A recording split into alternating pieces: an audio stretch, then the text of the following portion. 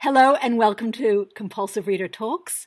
I'm Magdalena Ball, and today's guest, Hazel Smith, is a poet, performer, professor, and new media artist. She's published 3 volumes of poetry, 3 CDs of poetry and performance work, and numerous collective multimedia works. Hazel's a research professor in writing and society research at the Western Sydney University, and is the author of several academic and pedagogical books, including The Writing Experiment, Strategies for Innovative Creative Writing, which I've reviewed at The Compulsive Reader some years ago, and is here today to talk about her latest poetry collection, Word Migrants. Hazel, welcome. Thank you, Magdalena. It's great to be on the program. Now, before we begin chatting, I would love for you to open with a poem. What about the first poem in the collection, The Disappeared? Okay, I'll read it now. The Disappeared. Before you disappeared, sometimes I barely noticed you. You were solid, but the rhythm of your breath wasn't always a point of focus. I rarely thought of taking photographs or writing down what you said. Why replicate the given? Before you were taken away, I was always full of joy, but there was often something strong-smelling and distasteful in the distance. I never knew whether you could smell it too. Words pulled up to stations. I avoided noisy crowds. Most of my thoughts were hardly worthy of appropriation. Before you were blown apart, we sometimes disagreed. It was our way of consolidating. I read about the disappearances in the newspaper, the lynchings, the dawn raids, the men in vans. It could be media speak, but I wished I had the courage to rise up. I relied too much on the heroism of others. Perhaps secretly, I was reconciled to liquidation. Before you disappeared, my aloneness was the vibrations of a coastline. I could feel the pitches of the waves beneath my feet. Now the soles of my feet sink into the sand, and it sticks. I knew we weren't immune. I consulted every website and manual. I gave you instructions, knowing you would throw them away, not to place certain notes, not to sonify your dissidence. Once you dissolved, the disappeared kept gathering. They came from all over the world. They stacked up in the doorway and the driveway and hummed fragments of your compositions. It put an end to grieving. For the first time, I understood the low tones you bequeathed me, sustained beyond reverberation, resonant beyond deafness. Oh, that is such a good reading. Thank you. I feel like it's almost different to hear you read it than it is to read it on the page. It's a whole new poem in many ways. Oh, right. That's interesting. Yes. Mm-hmm. Yes. Well, I do a lot of performing, so I'm very interested in the performative aspect of poetry. So I'm always hearing the poem in my head and always reading it out loud as I'm writing. So I think that's probably unsurprising. Yes. Do you find that every time you read it, and I suppose it's the same for any poet, but because you place a lot of emphasis on the performance itself, do you find that every time you read it, it is a little bit different? It feels like a different piece?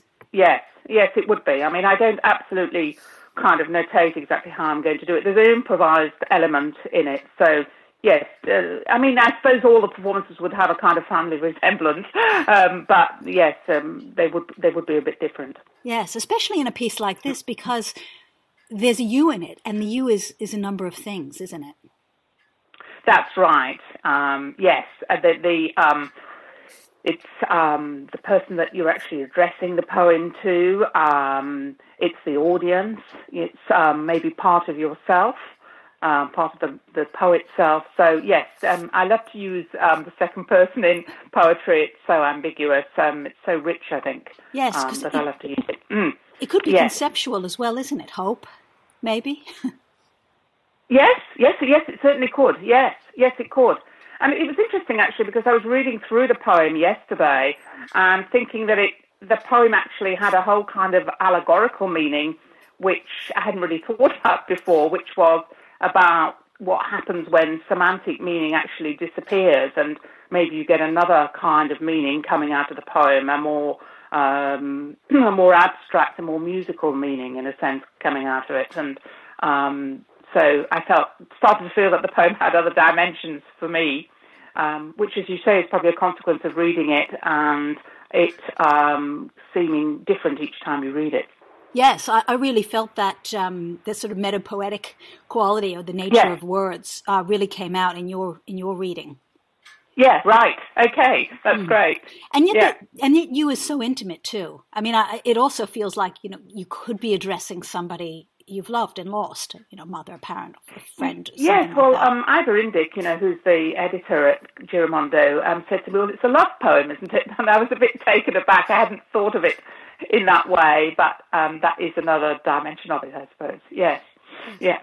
A love poem to language, as well as a yes, person. A love poem to language in many ways. Yes, and it's great when other people draw these different things out of the poems.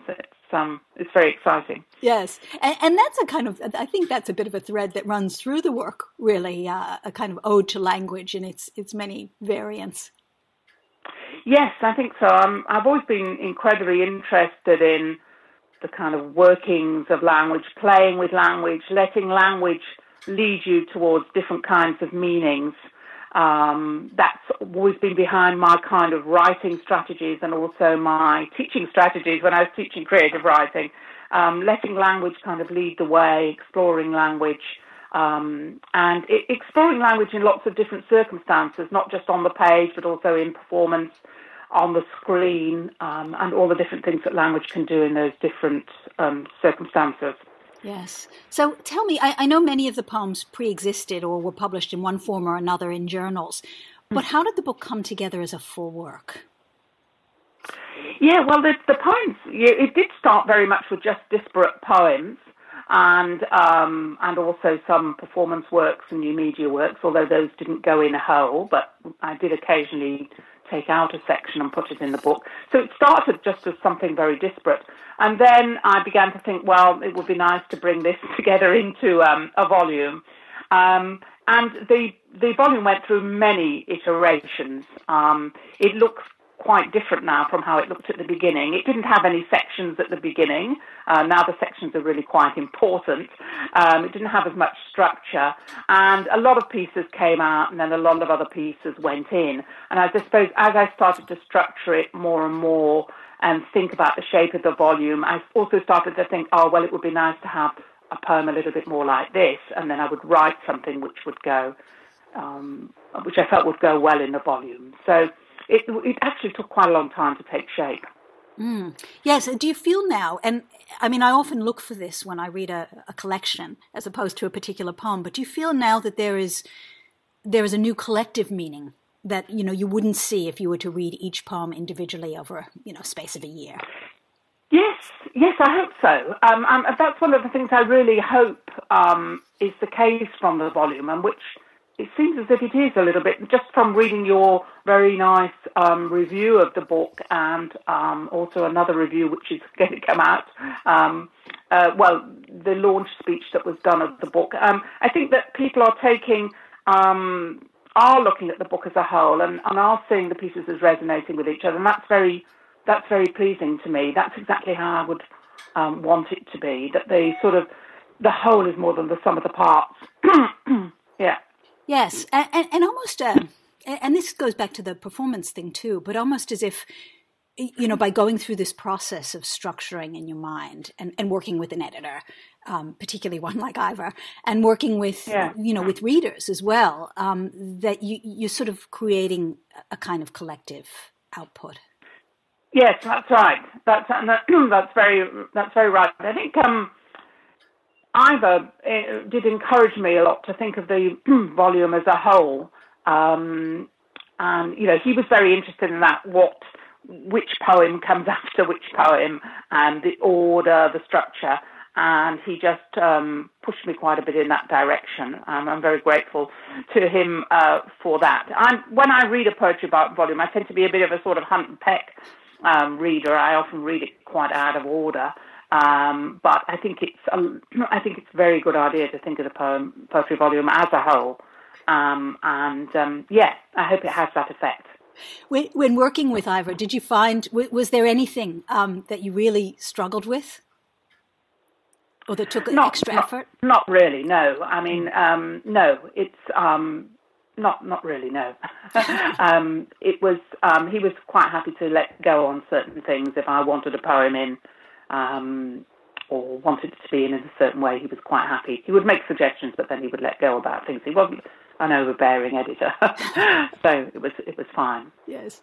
Now, particularly listening to you read The Disappeared, and I had already thought this, that many of the poems, even in my own head when I read them, and I did read a few out loud as well, they sort of they encourage that, I think. There's a real strong sonic or vocal element to those poems. They almost feel performative in nature. Yes, I hope so, yes. I think some poems in the volume probably more than others, but yes, in fact, I found it very difficult not to think sonically. Sometimes I make a conscious effort to perhaps not lay so much stress on the sounds of the words to get something different, but it's always there. It's always leading me on. It's always suggesting things to me. Yes. Can I ask you to read one poem that is particularly sonic, and that is Soundtracks? Yes, absolutely. I might just take a tiny little bit of water before I start. Yes. In fact, I'm almost tempted to stop talking to you altogether and just have you do nothing but read. But I won't do right. that. Well, this one is Soundtracks. Yes. Music is about memory, but enduring is about forgetting. They'd cut off your hair, but you could summon up the tresses, tap them into a poem. At first, the boots felt like a threat, a reminder of surveillance. They came too close, the wall of spinous membrane. But then you started to need, even desire them. Punctuation of the night, grammar of dismantled senses. The feet become effaced. A house burns into light. A careless guess becomes a premonition. What country are we hovering over, you say, as we hurl into outer space? Is this a heat wave or a blizzard? A microphone sways in the wind, trying to find an ideal position. Geography becomes an art form rising from its own ruins. The walls of the rooms are severely dented with urgent, unidentified knocking. A plane continues to soar and swoop, but can't find the courage to land. It could be a warning or a confession. It could be desert or savannah. You hear a chord faintly in the distance, a destination or a rejigging. You kept asking where we were going and demanding to see a map. It was below zero, the wind swirled and dispersed, the horizon oozed unease. We took the first road, and even though it didn't seem to belong to us, we kept on going. Unquenched, we walked past a field of discarded keyboards. The river was switched off, though flowing. In the distance, the ocean, fatally wounded, groaned. Time swayed like an out-of-orbit drunkard. The earth was studded with torn dollar bills, broken lambs and carcasses. They blindfolded us at the borders, confiscating our propositions. But they could be kind too, first patrolling, then caressing. You look quite different from what I imagined, he said. But what was he expecting? My anger flared, then cooled. Faces needed to be reassigned, eyeballs removed from their sockets.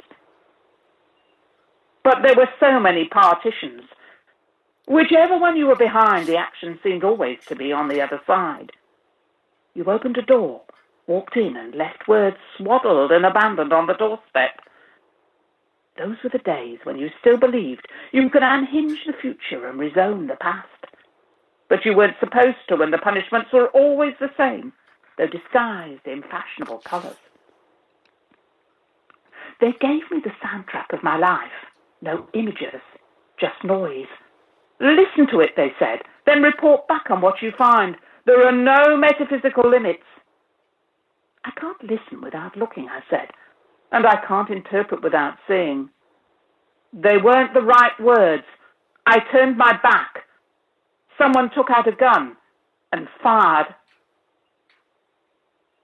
Sometimes I dream I have murdered someone.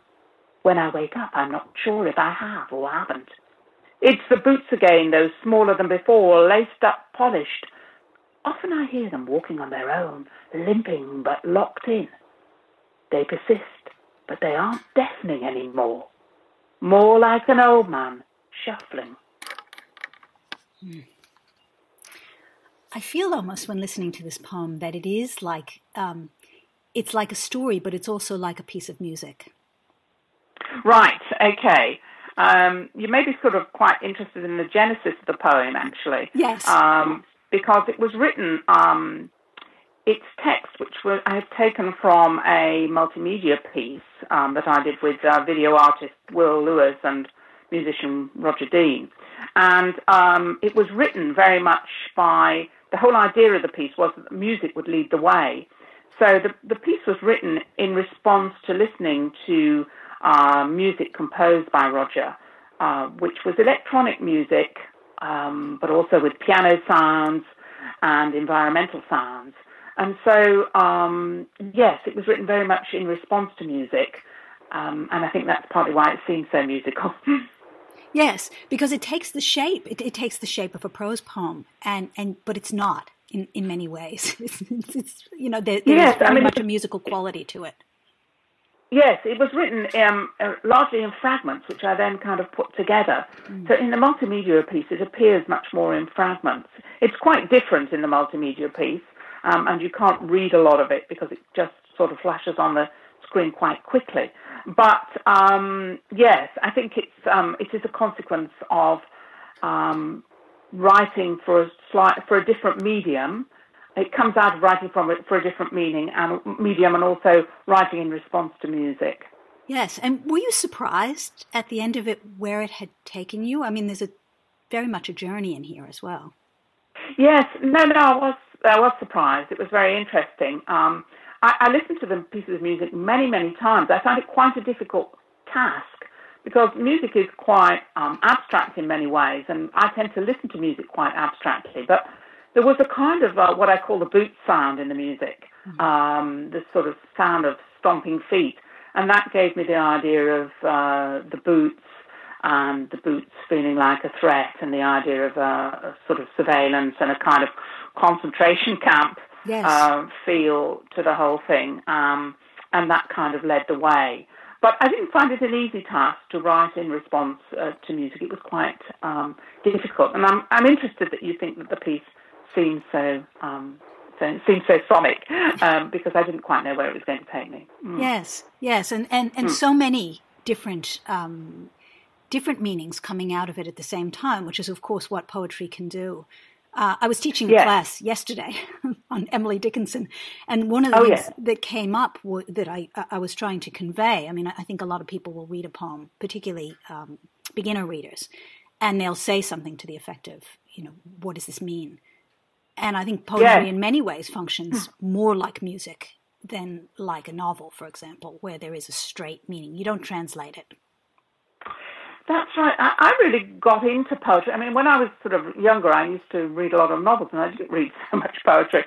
And I really got into reading poetry when I started thinking of it more like music and started not worrying so much about what it actually meant, just kind of immersing myself in it. And then that led the way into realizing, of course, there were meanings in there, but there could be many different meanings. But I think you have to kind of relax into it. And I know exactly what you mean about students. They want a kind of straightforward answer. This means so-and-so. And they find it difficult to accept that you can't draw that out in the same way. And, of course, that's the beauty of poetry, that there is something beyond just the semantic meaning. That's why we're interested in it, I think. Yes, absolutely. So there are, of course, many key themes in the book, which has multiple meanings, including migration, which is obviously not just in the title, but it comes through in so many different ways, whether it's semantical migration or whether it's a literal migration, as in the movement of people, like diaspora, refugees, etc. Yes. Yes, that's right. I mean, obviously, I'm a migrant myself because I was born in Britain, and I mean, I lived in Britain until 25 years ago, or just over 25 years ago. And my grandparents were migrants. They all came from Lithuania to England. So I've got quite a lot of migration in my background. But I think the other thing in my poetry is that there's always a lot about movement and migration, sort of crossing boundaries, transgression as well, transgressing boundaries. But there's also a lot counteracting that is the way in which our movement is often very restricted. And the way there's a lot of kind of social and political restrictions on our meaning. And that comes through, I think, in the piece that I've just read. The idea of being kind of hemmed in is there, counteracting the idea of freedom of movement. But yes, I think the migration does happen on a lot of different levels. It's there on a kind of psychological level. At one point, I talk about having a migrant inside you. So that's the idea, I suppose, that you're in one place, but you have kind of cravings and desires to be part of other cultures. But I didn't really realise until I gave the title to the book and called it Women Madness, I didn't quite realise the degree to which the idea of migrating was permeating the whole book. I must say that seemed to bring the whole book together. Yes. Well, the poem I'm going to ask you to read now, I don't know how many more we're going to get, but I definitely want to hear you read some more before we finish up. The poem I'm going to ask you to read now is not a direct migrant poem. In fact, there are other poems that are much more directly migrant. But I'm choosing this one, The Women of Kalama, because I feel that it touches on some of the more subtle aspects of migration, not just migration from a place, but perhaps migration in time, migration from who we were and what we hold. Yes, I think it does. Should I read it first? And yes, then please. We can talk about it? Yeah. The Women of Kalama. She undresses, but finds her flesh has fled. Their heaviness thrown alive in the ocean. What can detain us? No more disappeared, only dead people. No more disappeared, no prosecutions. The Chilean women of Kalama thrash through the sands, hunting their brothers' sons, husbands. The mothers of the Plaza de Mayo, white headscarves embroidered, cover their heads with the names of the murdered. Evacuation, eradication. The Atacama Desert, dinosaur fossils, a mass grave, a mummified Mayan, traces of bone dissolved in solution. The women sift sands for their children. The childless take spades to their mother's childhoods. She watched her mother in the desert walking, conversing with her mother and father recalling. Voices held in stuttering detention, the residue of hallucinations. Women with shovels, plastic bags full of bones, DNA testing. No more disappeared, only dead people. No more disappeared, no prosecutions. You're dead, she said, until you wake up. The child you once were dismembered as wailing. When his bones were returned, all she could do was kiss his remains, reassemble her mourning. Crushed bones, a mass grave, flowers thrown in the air. So talk to me about that one. Well, this was partly inspired by a film I saw, which was about the women of Kalama. Kalama is in a town in the Atacama Desert in Chile, and the women there were looking for, it's about the disappeared in both Argentina and Chile, and the women there are looking for the remains of their sons and husbands who disappeared in the Pinochet regime. And they're sifting through the sand, just looking for kind of bones and remains. At the same time, I was reading an article about the mothers in Argentina who were also looking for their sons and husbands, the ones who had been killed and who had also disappeared. And I was interested in various issues to do with what happens when you find the remains. What satisfaction can you get from finding the remains of somebody that you've lost? It must be a very very double-edged kind of experience. So all those kinds of thoughts were going through my mind, and I was sort of going back and forwards between the disappeared in Chile and the disappeared in Argentina, and of course there have been disappeared in other societies like Ireland as well. Yes, and now it's obviously a current issue as well that we're facing. Yes, that's people right. Disappear into the ocean, for example. Yes, absolutely, yes. So, so I did feel, I mean, the book there's a lot about, as you know, there's a lot about disappearing in the book. It starts with the idea of the disappeared, and then the final section of the book is also various forms of disappearing, death and disappearing. Yes, it's a common theme through the book. And did you have that in mind as well? Is that came out as you were pulling it together, this notion of... As I was pulling it together, yes, the book is circular, really, because it starts with disappearing and ends with it. So, yes, I did. I found that came out very much, and that seemed to be a predominant theme. But as you say, it's very multi-thematic. The volume is very multi-thematic, and lots of different things come through. Yes. I mean, once you've got the notion of disappearance, of course, you've then got an absence which gets filled by something. In this case, perhaps the bones.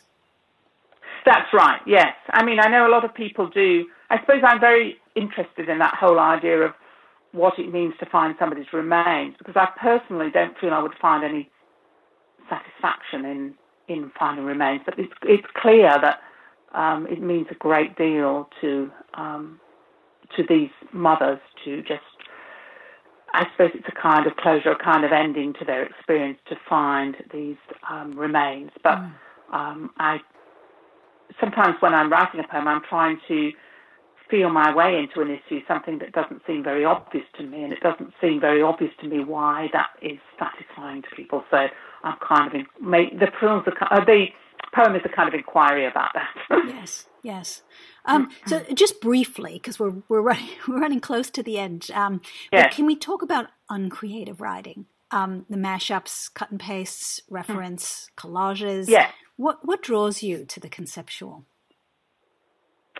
I suppose it's a way of getting out of your normal way of thinking about things and adopting other voices. The conceptual writing, where I do kind of internet cut and pastes. I go into the internet and find ideas from different fora that I put into the poems. Those give me a way of feeling my way into other personalities, other voices, and I really like that. So the conceptual in my writing often comes together with a more kind of performative stance as well. In my poem Faustian Childless, I take on the voices of the voluntary childless and think my ways into them, and I did that through collecting a lot of material from the internet. So, I found it's quite an adventure to do that. Yes.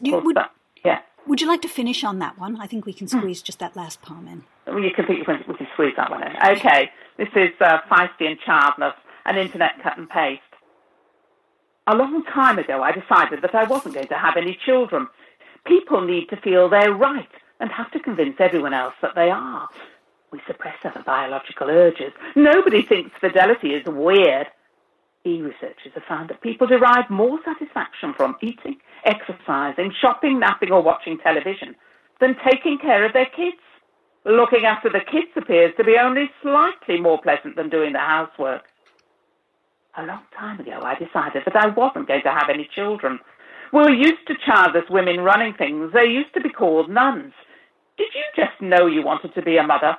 Well, I just know I don't. I do worry about being lonely when I'm older. I pursue volunteer work for charity. I give blood. I've offered to donate my eggs. Look, I like kids. I just couldn't eat one whole.